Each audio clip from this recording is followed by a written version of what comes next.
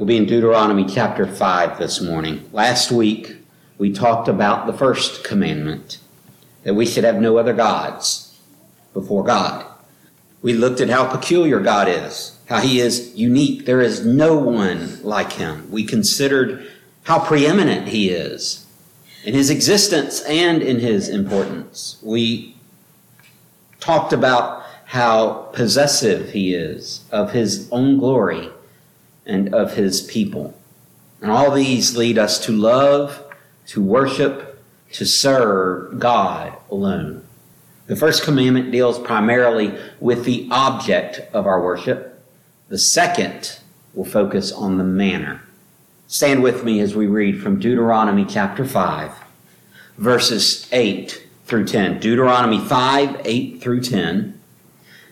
And this is God's word. If you let it, it will change your life.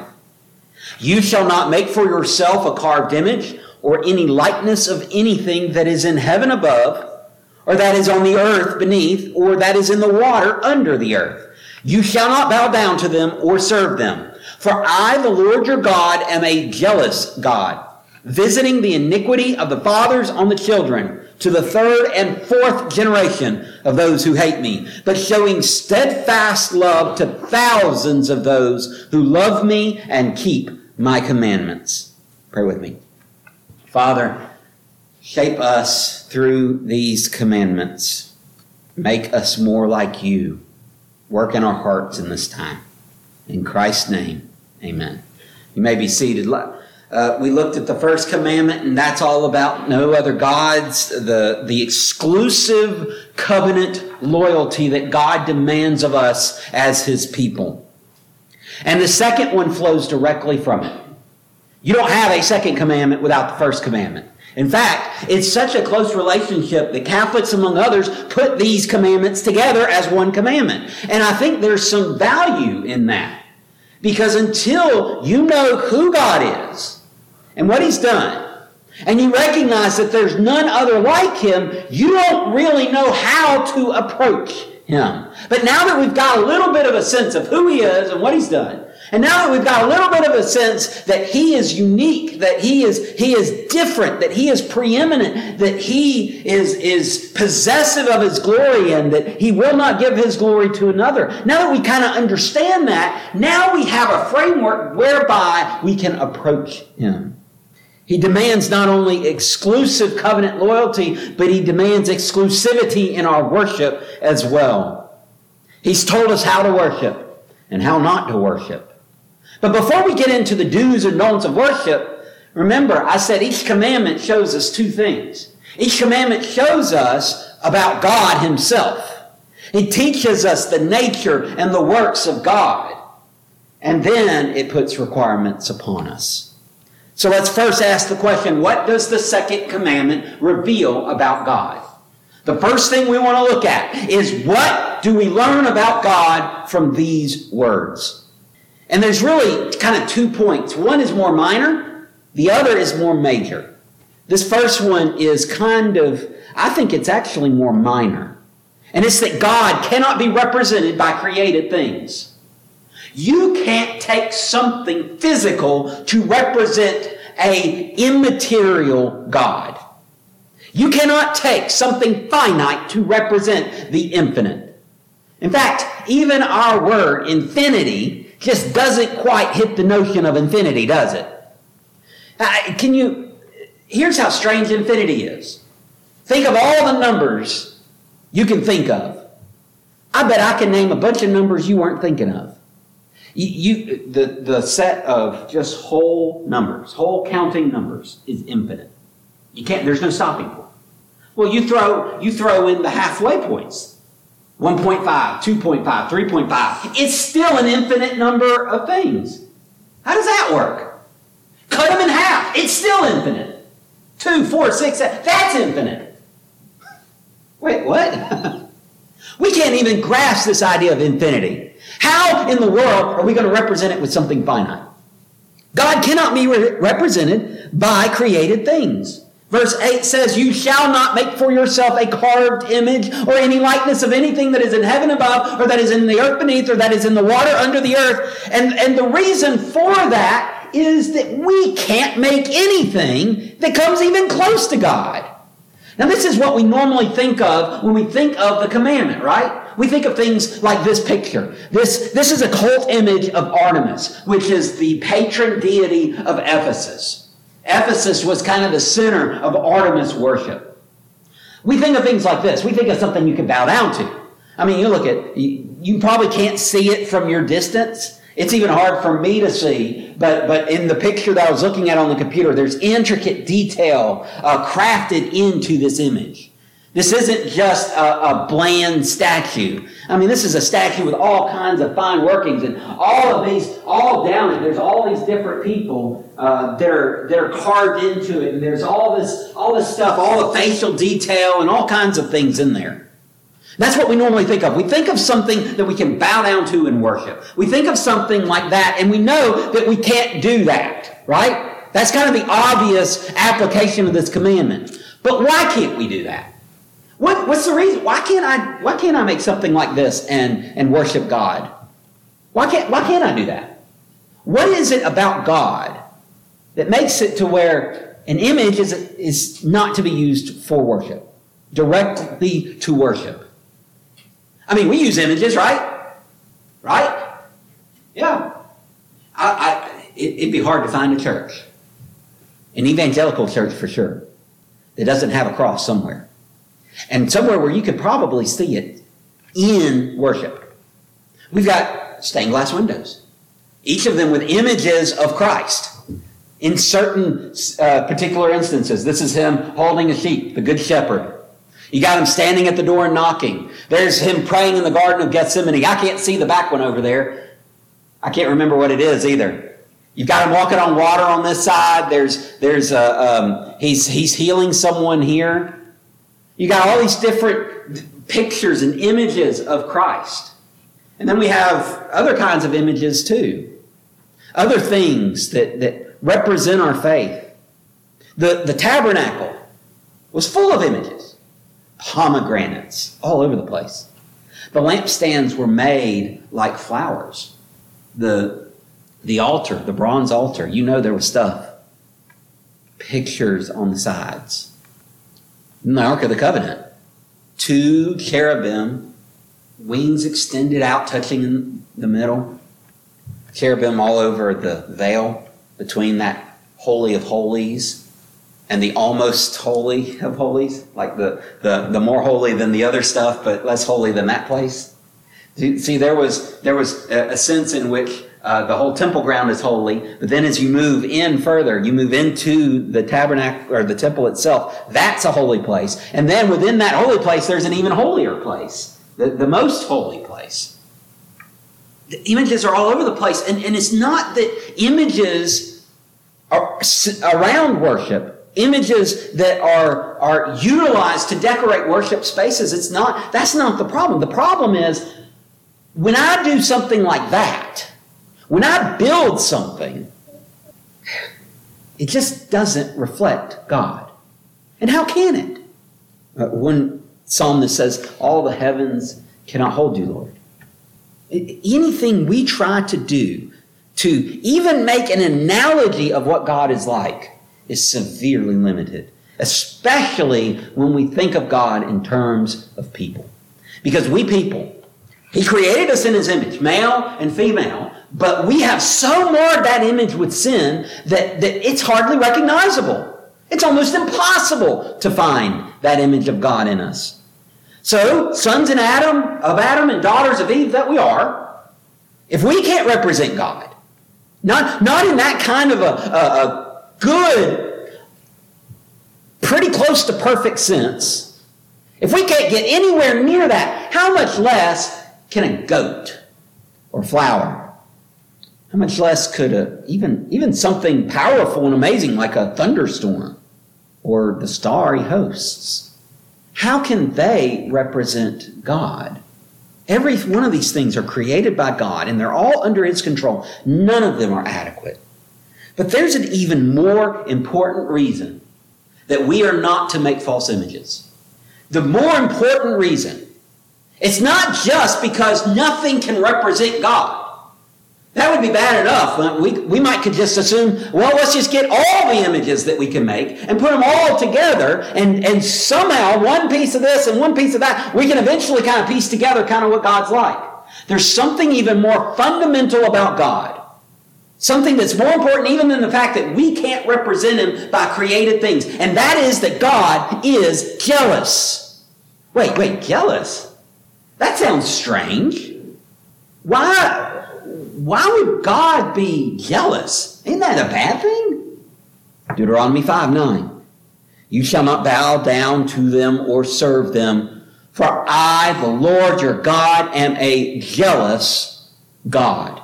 7 times the adjective here for jealous is used, and every single time it's describing God. In fact, so much so, God is so considered jealous that He's even named jealous. Exodus 34, verse 14 says this, for you shall worship no other God, for the Lord whose name is jealous is a jealous God. Have you ever said to your kid, I should just change your middle name? God is so jealous that He can even be called jealous as a name. Gerhard von Rad was an Old Testament scholar. He put it this way, it is Yahweh's will to be the only God for Israel, and He is not disposed to share His claim for worship and love with any other divine power. He also says that this relationship between God and His people is characterized, quote, by an intolerant demand for exclusivity. Well, God is intolerant. Yes, He is, because He's jealous. Now, we think of jealous and we think of that being a bad thing. You've got something I want and I'm jealous. That's bad. But you see, what God is jealous for is what He deserves. It's really a recognition of who He is. I mean, think about it. If He's the only one worthy of worship and we're worshiping something else, aren't we cheating Him? It's robbing God. Not only that, it's a fundamental denial of reality. For us to worship something else, or for us to make an image that doesn't even come close to who He is and claim that we're worshiping Him, it just denies the facts. It cheats God out of the worship that He's due, and it cheats us from fulfilling our responsibility to worship Him. It really boils down to when we create an image to worship, even if we're trying to worship the true God, we're really worshiping the image.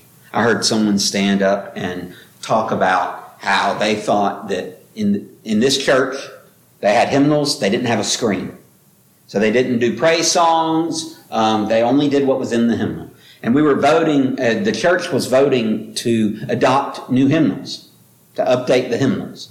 And of course, you've got a couple of different things. Well, we got to make sure they match the pews, right? We got to make sure all the favorite songs are in there, right? And so it passed all those tests. Everybody liked the color. Everybody liked their songs were in there. One person stood up at the business meeting and said, I think that we need to get a screen because I really don't feel like I can worship unless words are on the screen. Then, honey, you're not worshiping God. You're worshiping the screen. The problem, though, is that some of us think that we can't worship without hymnals either. And honey, you ain't worshiping God, you're worshiping the hymnal. You see, it's not about what tools you have at your disposal. It's about how you feel about those tools. Because when they take the place of prominence, they become the object of our worship. And it doesn't matter what they are. It can be good things. It can be wonderful things. It can be helpful and holy things. But we can turn them into idols. There can be no object of worship except the only one who's worthy of it, and that's God Himself. He's too jealous for us to do otherwise. And the way that we treat Him in worship has a great deal of bearing on how He treats us. There's 2 ways. One, He punishes sin. We see His jealousy in the way He punishes sin. Verse 9, I, the Lord your God, am a jealous God, visiting the iniquity of the fathers on the children to the 3rd and 4th generation of those who hate me. Now, there's a sense in which we say, wait a minute, that's not fair. If the kids didn't do anything, right? But see, here's the problem. Sin in the Father translates to the Son. Someone put it this way, what you do in moderation, your kids will do in excess. So when you do just a little bit, they'll pick up on it and they won't know when to stop. You can see that especially among young kids. Just say one word your kid shouldn't hear. Lacey's shaking her head real big because she works with little ones. You hear those words all the time, don't you? Yeah. And parent probably said it not even thinking about it, just one time, and that's all it took. You can tell your kid something good 1,000 times and they still don't remember. You tell them one bad word and man, they never forget it. It goes straight into that center of the brain for long-term memory. And that's the problem with sin, isn't it? Sin metastasizes. It continues to grow. And so the sin of the Father impacts the Son, not just because of what the Father does, but because the Son will have those same tendencies, and even more so. That's why you can't stand your kids when they're teenagers, because they're little you. They're acting just like you did. And now you're seeing it from your mom's perspective, or your dad's. I got one that just turned a teenager, and he's been a teenager for quite a while. If y'all catch my drift here. And you know what I see in him? I see some of the same tendencies that I have.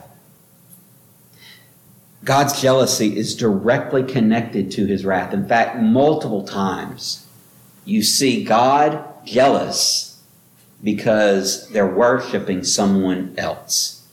And so here comes God's wrath. Deuteronomy 32 is a great example of this. They stirred him to jealousy with strange gods. With abominations, they provoked him to anger. They sacrificed to demons that were no gods, to gods they had never known, to new gods they had come recently, whom your fathers had never dreaded. In other words, they were creating new gods out of thin air that nobody had even heard of before. He goes on, you were unmindful of the rock that bore you, and you forgot the God who gave you birth. The Lord saw it and spurned them because of the provocation of his sons and his daughters. And he said, I will hide my face from them. I will see what their end will be, for they are a perverse generation, children in whom is no faithfulness. They have made me jealous with what is no God. They have provoked me to anger. Do you see the connection here? The jealousy and the wrath.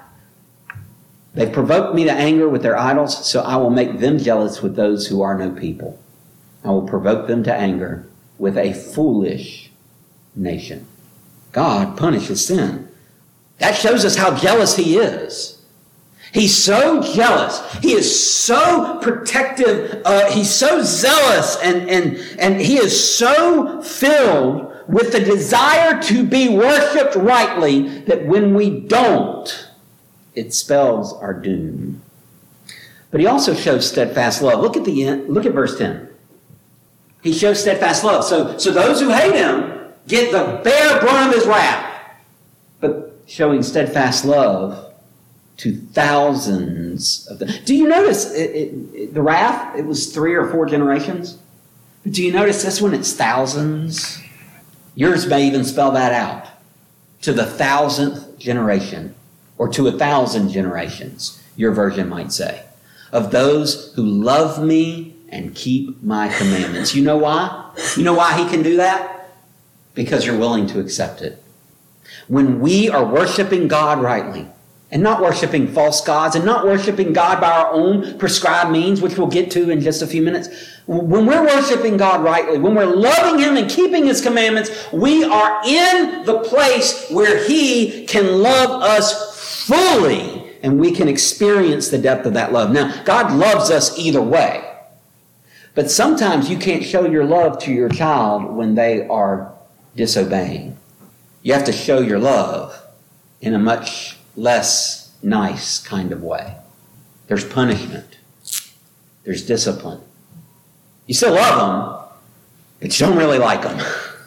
You still love them, but love has to take a form of discipline. But when we love God and keep his commandments, we don't need discipline. When we love God and keep his commandments, we can experience the fullness of his love. God is jealous, and he has every right to be. Let's move on to what it requires of us. Now, that's not everything that this commandment says about God, but I think those are the main ones. What does God actually want from us, though?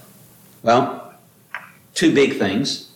First, we must worship according to his commands. If God is the one to whom we owe our exclusive loyalty, then it stands to reason that he has the right to determine how we show that loyalty. Right? Right? This is where you say yes. Yes, yes. He does. So that's what he does. And so he tells us that in a couple of different ways. For one, he says, no false gods. We talked about that mostly last week with the first commandment, because that's the kind of the big push on that commandment. But this commandment just continues the idea. God's a jealous God. He's not going to let you worship something else. So I'm not going to spend much time on that, but just know that no false gods. You cannot worship the right way, but worship the wrong God. You got to worship the right God. Second, no false representations of God. Now, this is where it gets a little more interesting, because all of us can think about that statue of Artemis, and we can say, oh yeah, I definitely don't have any of those kind of things. I don't have the little Buddha. I don't have those candles with Mary's face on it that I'm praying to, lighting incense all the time. I don't have those images in my home that I worship. I've got that little cross thing that we made a few weeks ago in the ladies' painting night. I got that, but I don't worship that. That's just decorative. But I don't really have anything that I bow down and worship before. The problem is, that's not our error most of the time. Our error most of the time is that we try to represent God in a way that's just not true to him. Think in your head, oh, God's loving. He's always kind. He wouldn't hurt a fly. That's not the biblical God. Yeah, God is kind, but he's also just. God is merciful, but he's also full of wrath. And if we fail to recognize part of God because it's uncomfortable, or because we don't like it, or because it's just not convenient for the way we want to live our lives, we are putting a false representation of God. We also tend to worship the thing that's in front of us. We also tend to worship what's near. And so even though we might be trying to worship the true God, we think we have to have this or we have to have that in order to worship him. God says, no false representations. It's not just that you have to worship me, it's that you have to worship me my way. Isaiah, look, this is how silly it is. This is how silly, how bad we look trying to make false representations of God. Isaiah puts it this way. This is a long passage. Stick with me here. Isaiah 44, starting in verse 9. All who fashion idols are nothing. Boy, he gets right to the point, doesn't he? And the things they delight in do not profit. Their witnesses neither see nor know, that they may be put to shame. Who fashions a god or casts an idol that is profitable for nothing? Behold, all his companions are put to shame, and the craftsmen are only human. Let them all assemble. Let them stand forth. They shall be terrified. They shall be put to shame together. The ironsmith takes a cutting tool and works it over the coals. He fashions it with hammers and works it with his strong arm. He becomes hungry and his strength fails. He drinks no water and is faint. The carpenter stretches a line. He marks it out with a pencil. He shapes it in planes and marks it with a compass. He shapes it into the figure of a man with the beauty of a man to dwell in a house. He cuts down cedars, or he chooses a cypress tree or an oak and lets it grow strong among the trees of the forest. He plants a cedar and the rain nourishes it. Then it becomes fuel for a man. He takes part of it and warms himself. He kindles a fire and bakes bread. Also, he makes a god and worships it. He makes an idol and falls down before it. Half of it he burns in the fire. Over the half, he eats meat. He roasts it and is satisfied. He also warms himself and says, I'm warm. I've seen the fire. And the rest of it he makes into a god, his idol. He falls down and worships it. He prays to it and says, deliver me, for you are my God. They know not, nor do they discern. For he has shut their eyes so they cannot see, and their hearts so they cannot understand. No one considers, nor is there knowledge or discernment to say, half of it I burned in the fire. I also baked bread on its coals. I roasted meat and have eaten, and I shall make the rest of it an abomination. Shall I fall down, before a block of wood? He feeds on ashes. A deluded heart has led him astray, and he cannot deliver himself or say, is there not a lie in my right hand? You're going to tell me all this effort you go through to make this God, all this time that you spent fashioning it and creating it, and somehow it's going to be something worthy of your worship when you used half of that wood to cook dinner? You're going to worship the other half? This is the thing about cults. Every cult, every single cult throws away logic and reason. Every single one. Every single cult. And you know it because when you confront that belief with simple logic, you know it because when you ask them an easy question to show them the error of their ways, they just go back straight into the same thing. They just regurgitate it over and over and over. See, because when we create false representations of God, they always end up becoming false gods. Always. No false gods, no false representations of God, no false worship of God either. It's a hymn in our hymn books. I'll read you the lines. It's happens to be number 682. Guide me, O thou great Jehovah, it says, pilgrim through this barren land. I am weak, but thou art mighty. Hold me with thy powerful hand.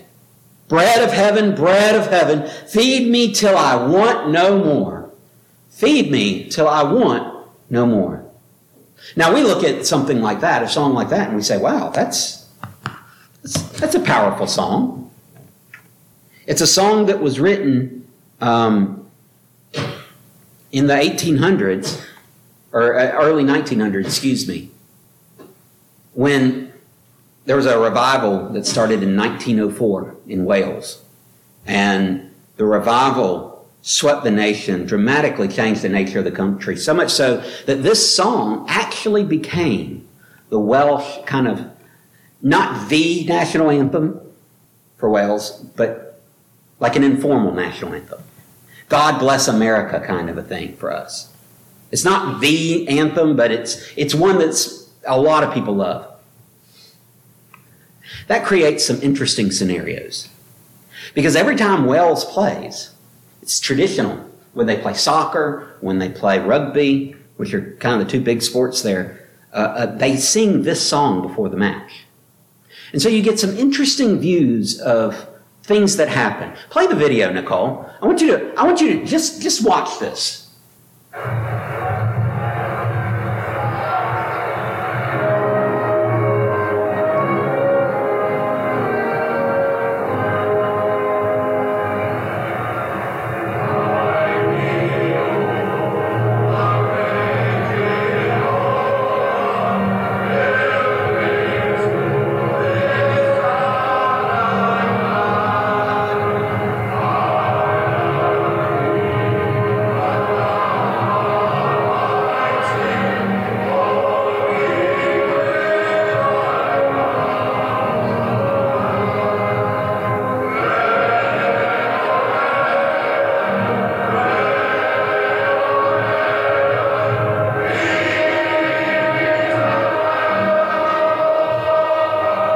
Pause it right there, Nicole. I think I'd pretty safely say he's not worshiping God in the right way, no matter what the lyrics say. We're not usually that brazen with it. It's not usually that obvious and open. Isaiah says, and the Lord said, because this people draw near to me with their mouth and honor me with their lips, while their hearts are far from me, and their fear of me is a commandment taught by men. We have this problem that we tend to worship outwardly and think that that's worship. We call this a worship service. We sing songs and we call it the action of worship. Even the Pharisees, the religious leaders of Jesus' day, Jesus had to quote this verse to them because they were hypocrites. Oh, they say great things with their mouth. They're singing great words, but their hearts are nowhere near God. That's a violation of the second commandment. For us to sit here and pretend like we're worshiping God, when in reality, all we're doing is coming here just to be part of another service, just to check a box off the list, just to do our duty, just to fulfill a commandment, then we're not fulfilling the commandment at all. God says no images. He doesn't just mean no images. He also means you have to worship me truly. Jesus is talking to the woman on the well. And conversation's getting a little uncomfortable for her. He starts talking about all the husbands that she's had in the past, and now she's with a guy that isn't her husband. She promptly changes the subject, and she says, well, you Jews say we should worship in Jerusalem, but my fathers have said that we should worship on this mountain. Instead of discussing the appropriate place of worship, Jesus gets to the heart of the matter. He says, woman, believe me, the hour is coming when neither on this mountain nor in Jerusalem will you worship the Father. You worship what you do not know. We worship what we know, for salvation is from the Jews. But the hour is coming and is now here when the true worshipers will worship the Father in spirit and truth. For the Father is seeking such people to worship him. God is spirit, and those who worship him must worship in spirit and truth. You can't worship God falsely. Even if you got the right God, you can't worship him the wrong way. You can't worship the wrong God the right way. You can't worship the right God the wrong way. Just as you can't have a substitute for God, you can't have a substitute for his approved methods of worship either. Which means that genuine worship, we ought to reflect some of God's jealousy. We must be jealous for God. Now that doesn't mean we should be jealous for ourselves and call it for God. No, we have to be actually jealous for God. Maybe your jealousy doesn't look like Numbers 25, but in Numbers 25, there was a bunch of Israelite guys going to the Midianites to get women and intermarrying with them, going and worshiping the gods of Moab. So Phinehas, the grandson of the priest Aaron, went, as soon as he saw this guy with this Midianite wife, he ran in their tent, and killed them both. There was a plague that was running rampant because God's anger had been kindled against his people. The plague stopped when Phinehas takes this action. And then this is what God says. Phinehas, the son of Eleazar, the son of Aaron the priest, has turned back my wrath from the people of Israel, watch this, in that he was jealous with my jealousy among them, so that I did not consume the people of Israel in my jealousy. We don't like to think of God in these kinds of terms, but the fact of the matter is that God is so jealous that if we are loving him, if we are seeking to keep his commandments, we must share some of that jealousy too. Now maybe it's not that violent. Usually it won't be, okay? Usually it's just not going to be that violent, but we still must be jealous for God anyway. We should look at those who offend God as those who offend us. My house shall be called a house of prayer, but you've turned it into a den of robbers. Jesus says as he's overthrowing temples and chasing money changers out. He wasn't just hangry. He was jealous. Jealous for the Father. We should stand up when God's being mocked. See, his glory should be the motivation behind everything we do. Because worship isn't just about singing, and it's not just about praying, and it's not just about the religious acts. Worship is really how we live. And if we are not zealous for God, what are we doing? If we don't love God so much that it drives everything that we do, him being glorified is the sole motivation behind all of our actions, then what are we doing here? Folks, well, we may as well go home. We may as well just shut the doors, lock them up, never come back. But no, if we are solely motivated by a love for God that consumes us, then we'll worship him the way he ought to be worshiped. And we'll do it every moment of every day. We won't feel that this side of heaven. I'll just go ahead and tell you. But one day we will. Let's make sure that we get plenty of practice now in the meantime.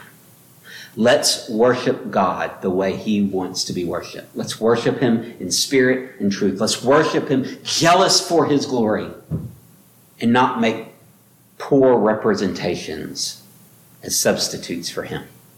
God, you have called us to a difficult job.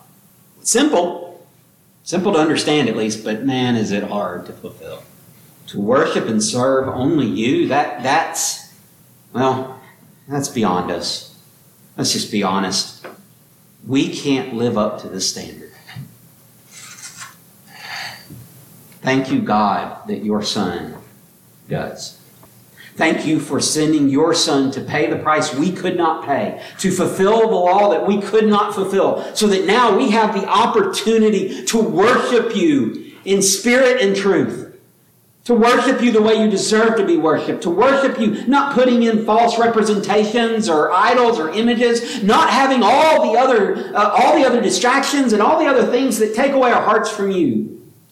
Father, help us, as Paul says, to fix our eyes on you. Help us to worship you in a way that glorifies your name. Because that's the reason we ought to be doing it. God, convict us where we fail you, for we all do fail you.